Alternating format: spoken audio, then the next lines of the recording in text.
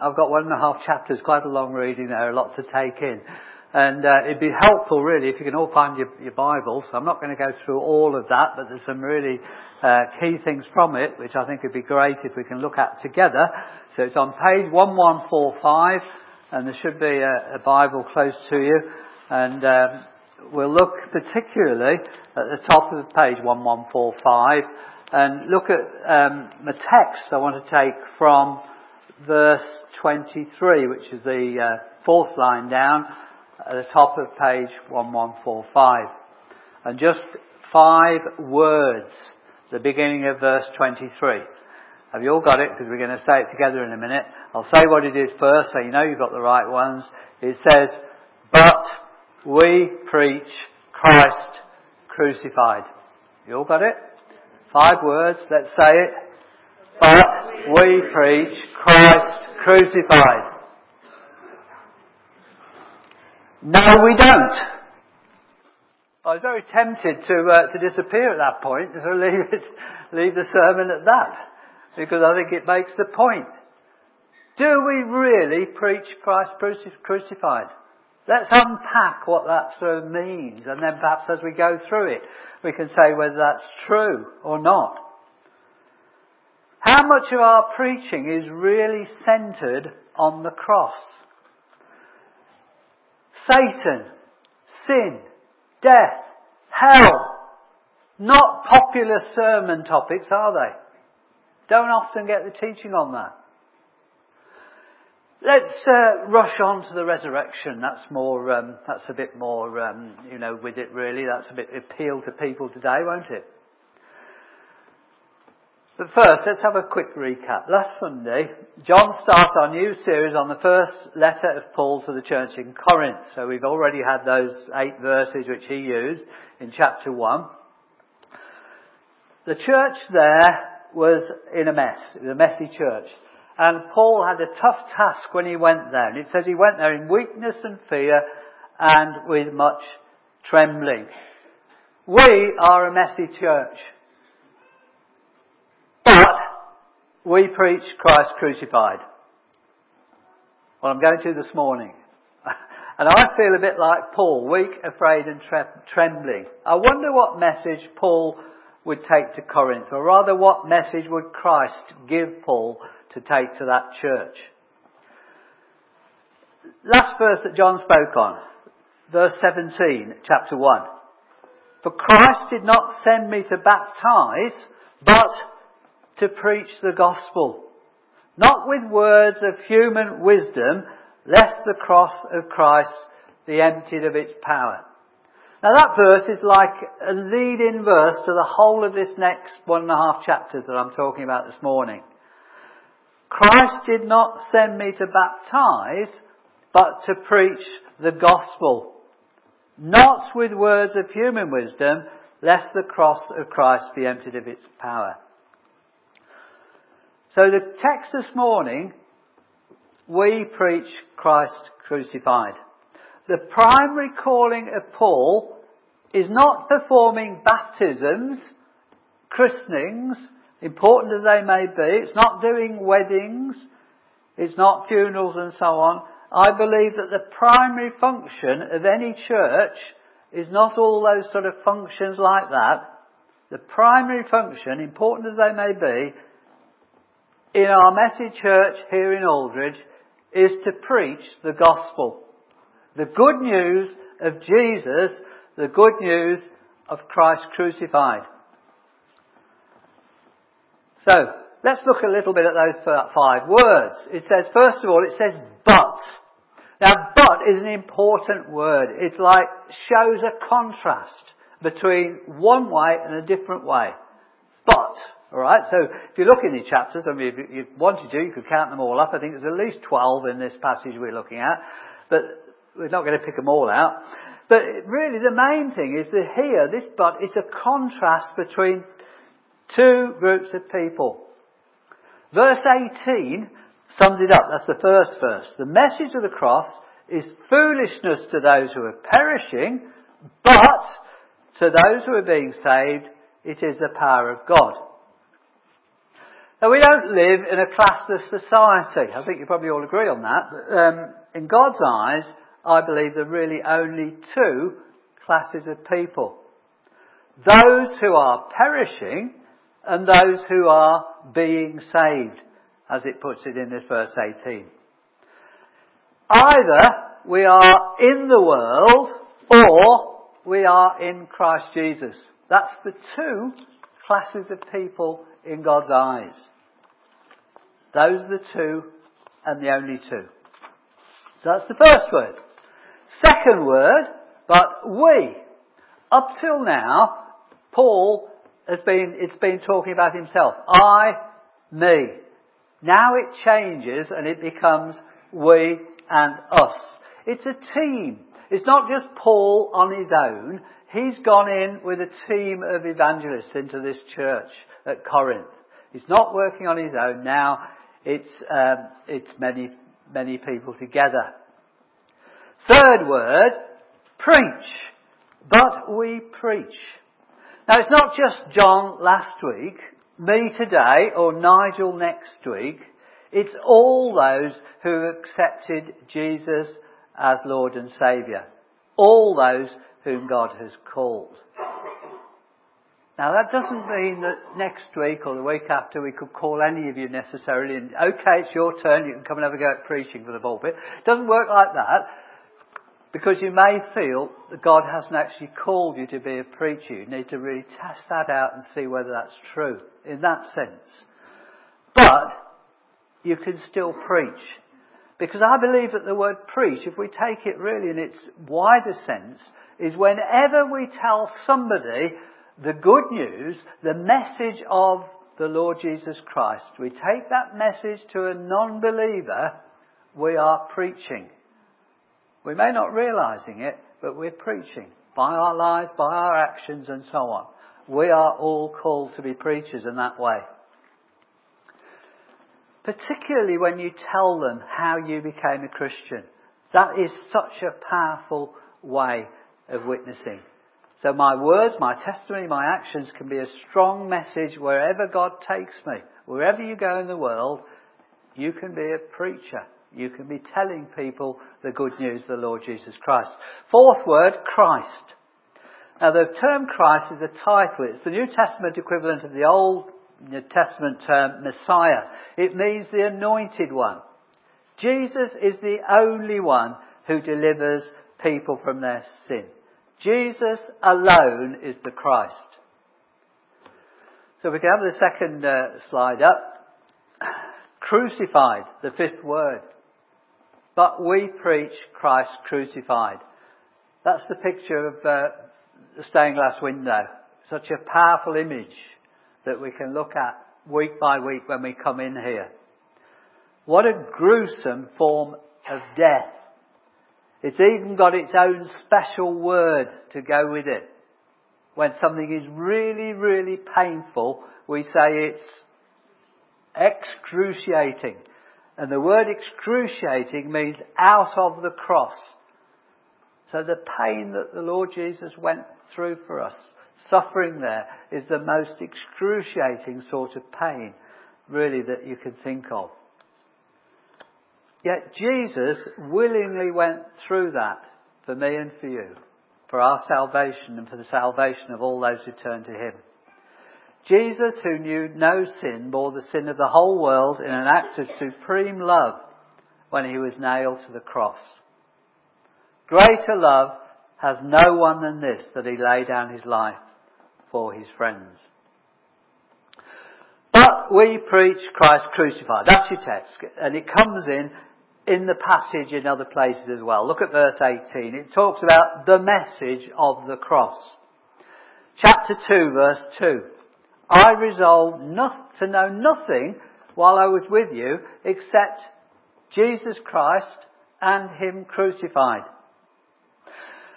Now what a strange message to take to Corinth. This city, with its very strategic position, this city full of rich, successful, important people, movers and shakers, religious leaders, great thinkers, idol worshippers, prostitutes, they're all there in that city. But that's the message And how desperately our messy church, our messy town, our messy country and our messy world need that message today. We preach Christ crucified. Now, verse 22.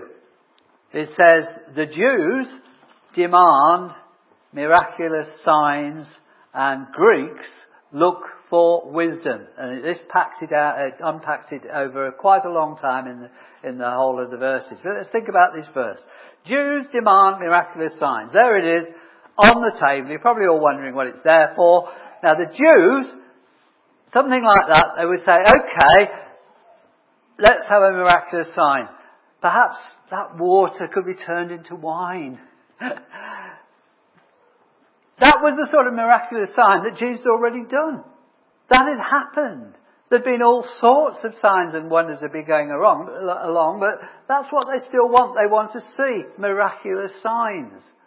That's the way their sort of mind worked. Their whole history had been one of miraculous signs. A miracle right from the very beginning. If you go back to the story of Abraham and Sarah, I think they were 100. Abraham was about 100 and Sarah was 90. When they said, you're going to have a child. It was a miracle when Isaac was born, wasn't it? That was right from the very beginning. The whole history of the Jewish nation has been a miracle. We can read about it, the parting of the Red Sea. They're all the way through. Go through your Bible. Find the number of miracles they've had. They've had the example of Jesus. They've had all that in front of them, all the miracles that Jesus did. And they still want more miraculous signs. Now, miraculous signs and wonders on their own, they're not what convert people.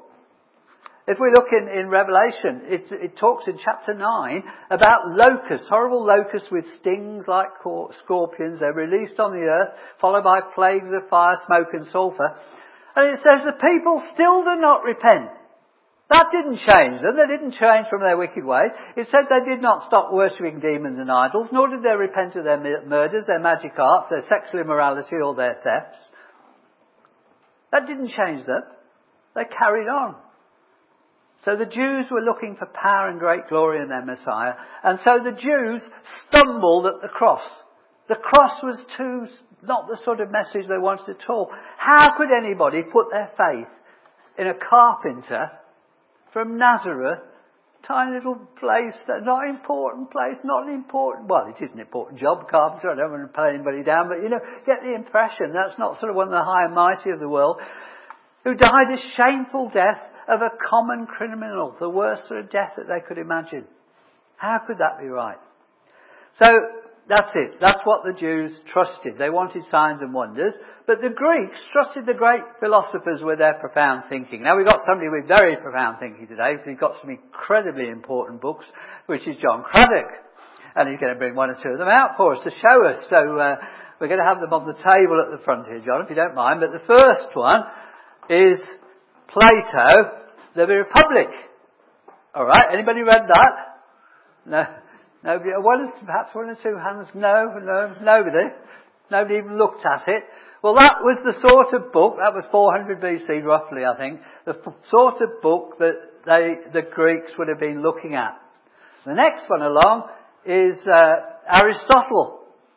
The title, Metaphysics. Alright, really interesting, riveting stuff. How many of you read that one? Oh yeah, we've got somebody who's read that. Okay, one or two have read that. They got into that. And that was about 300 BC, I think, roughly. Okay.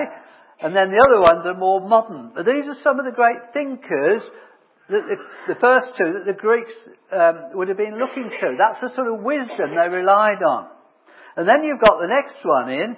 After that, I've put on Descartes in the 17th century, moved right forward. You remember famous thing he said, I think, therefore I am. And that was one of his most famous sort of things you might have heard of before. I can't remember it in Latin now, but there it is.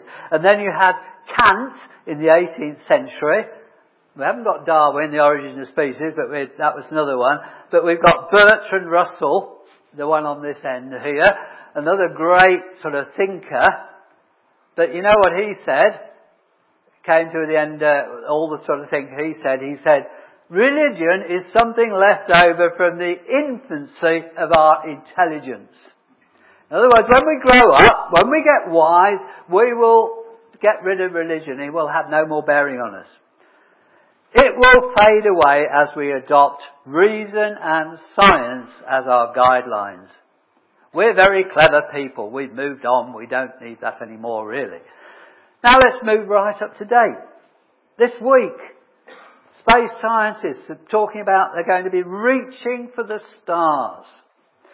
Stephen Hawking said it's about humanity fulfilling its destiny. And the Russian billionaire funding the project to reach the stars says, we might actually expand the boundaries of human knowledge. Wow. So reminds me of the Tower of Babel. Let's make a name for ourselves. But what about trying to solve the heart of man's problem? The problem of man's heart? What about that? Isn't that more important? When we can still kill people just because they don't follow our religion. They believe something different to us. And how many people today still laugh at the cross? Now, I saw some pretty awful comments when I started looking through to see what sort of things people say today.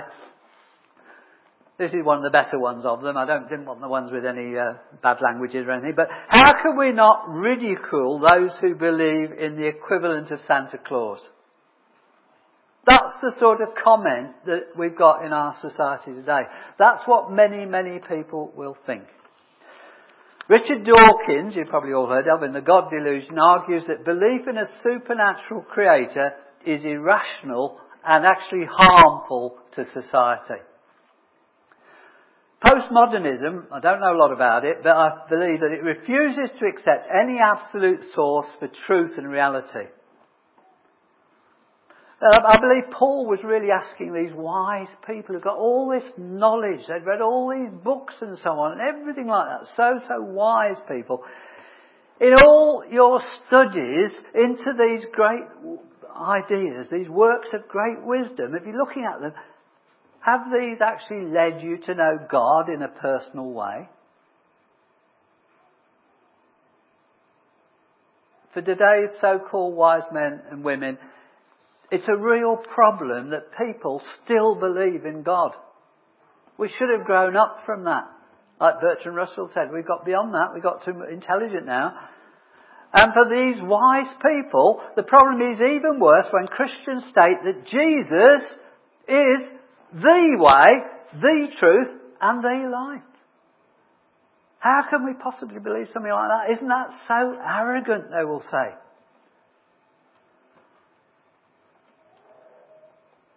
Almost intolerant of anybody else. So we have to be very clear and simple about the message of the cross. And that's why your personal testimony, what you say has happened to you, is so important when you're talking with these clever people. All I know is that the Lord has spoken to me. The Lord has called me. I've realised I need to come to the cross for the forgiveness of my sins. And I believe that I've met the Lord Jesus Christ. He has spoken to me. It's a bit like, Paul's personal testimony was incredibly powerful because that happened to him.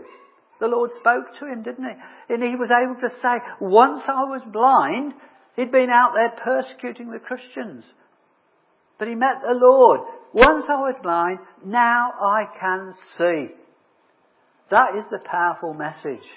So when Paul came into this pagan city that prided itself on its intellectual and cultural life and stood up to speak about Jesus Christ, he knew what people would think. This was and is the craziest message anybody could imagine. This was not a smart new philosophy. It was madness. It was not an appeal to high culture. It was news of an executed criminal from a despised race.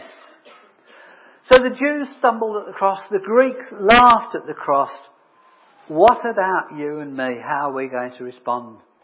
Look at verse 27, another but. But God chose the foolish things of the world to shame the wise. God chose the weak things of the world to shame the strong. Now one day a Scottish minister gave a tract to an important society lady.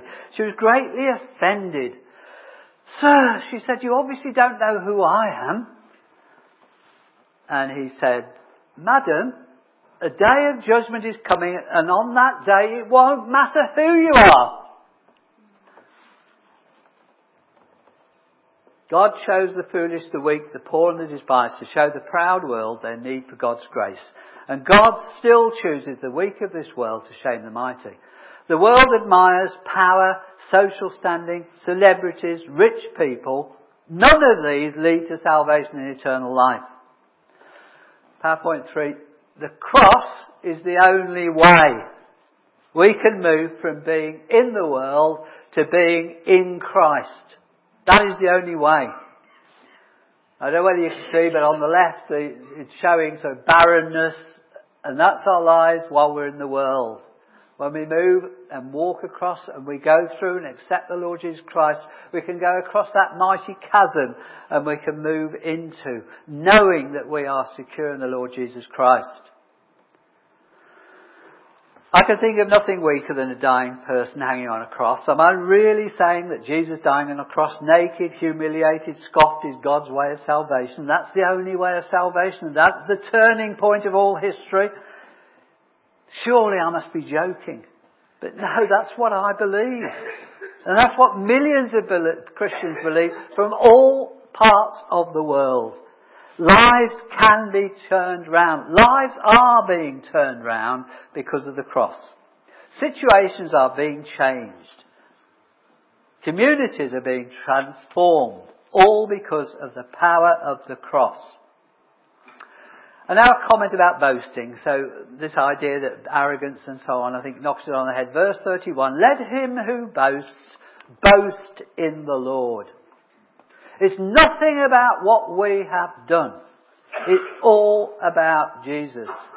There's a lovely cross-reference to Jeremiah, which we looked at when we had a recent prayer evening. Jeremiah chapter 9.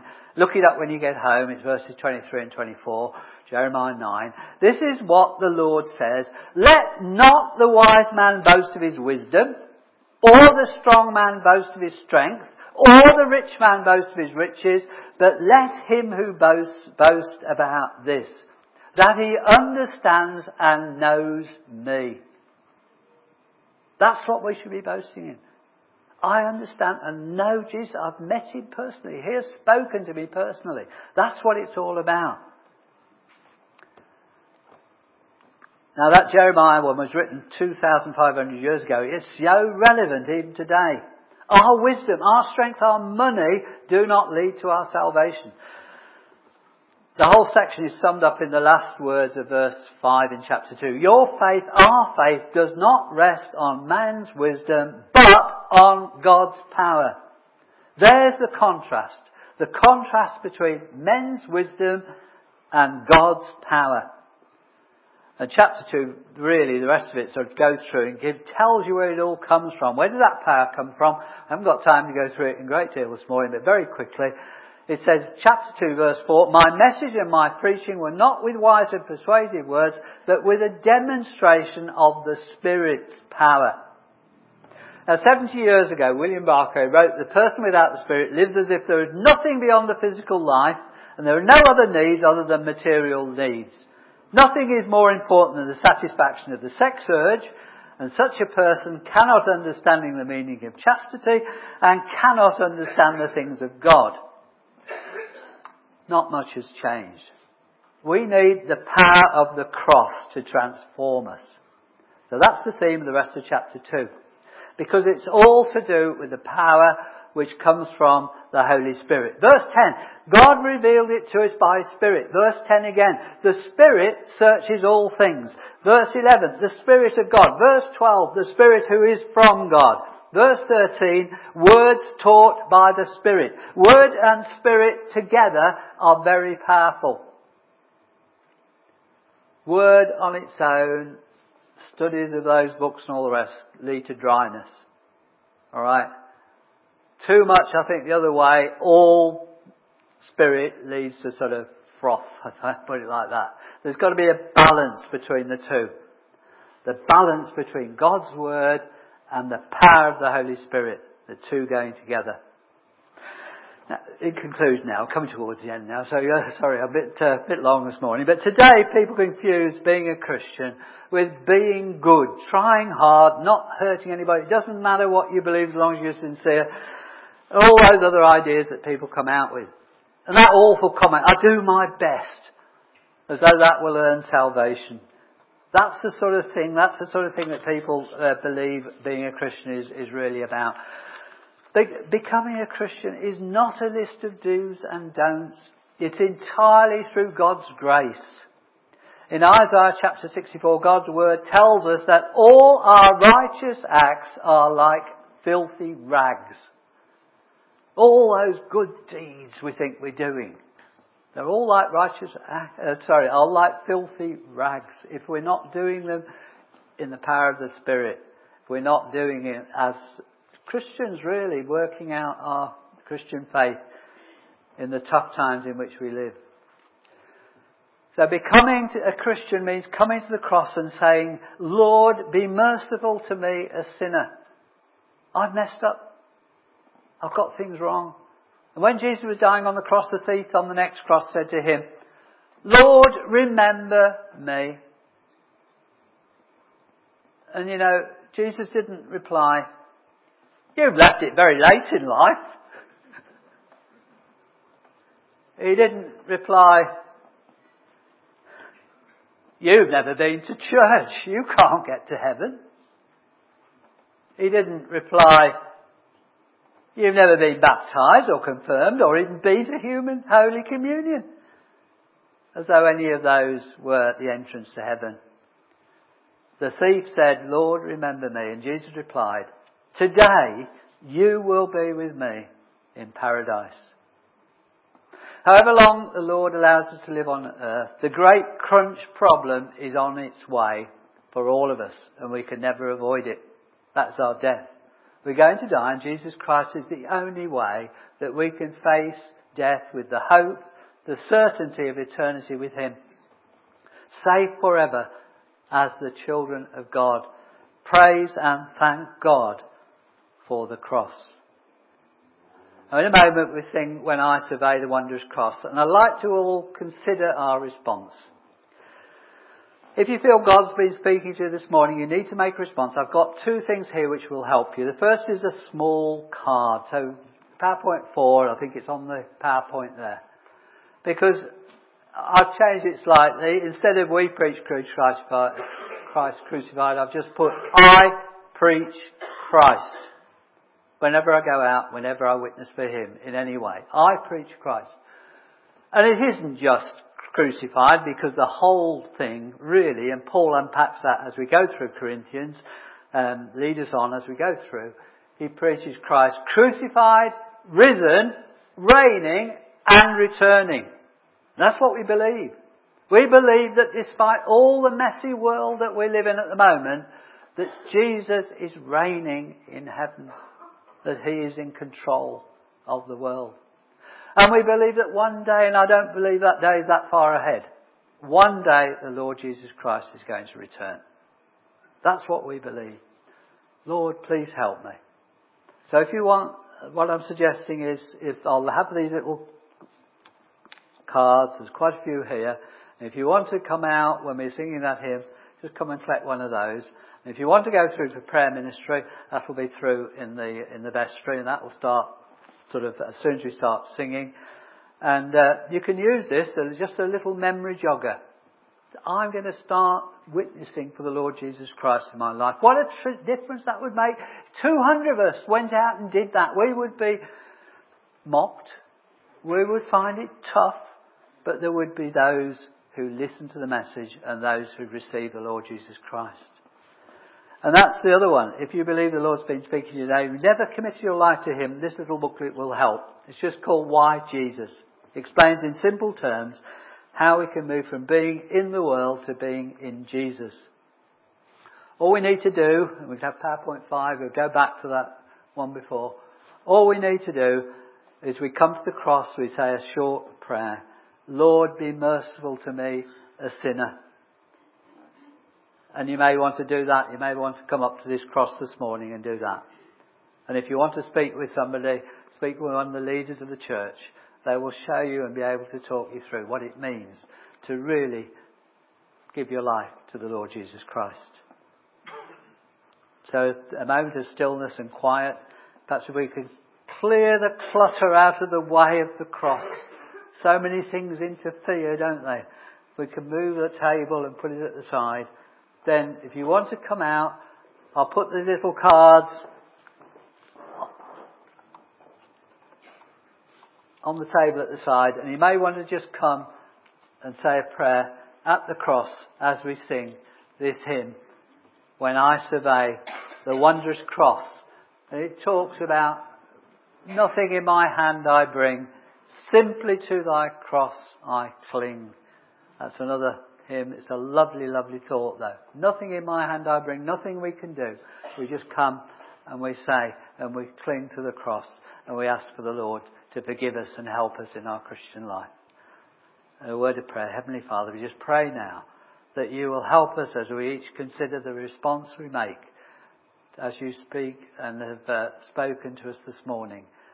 In Christ's name we pray. Amen.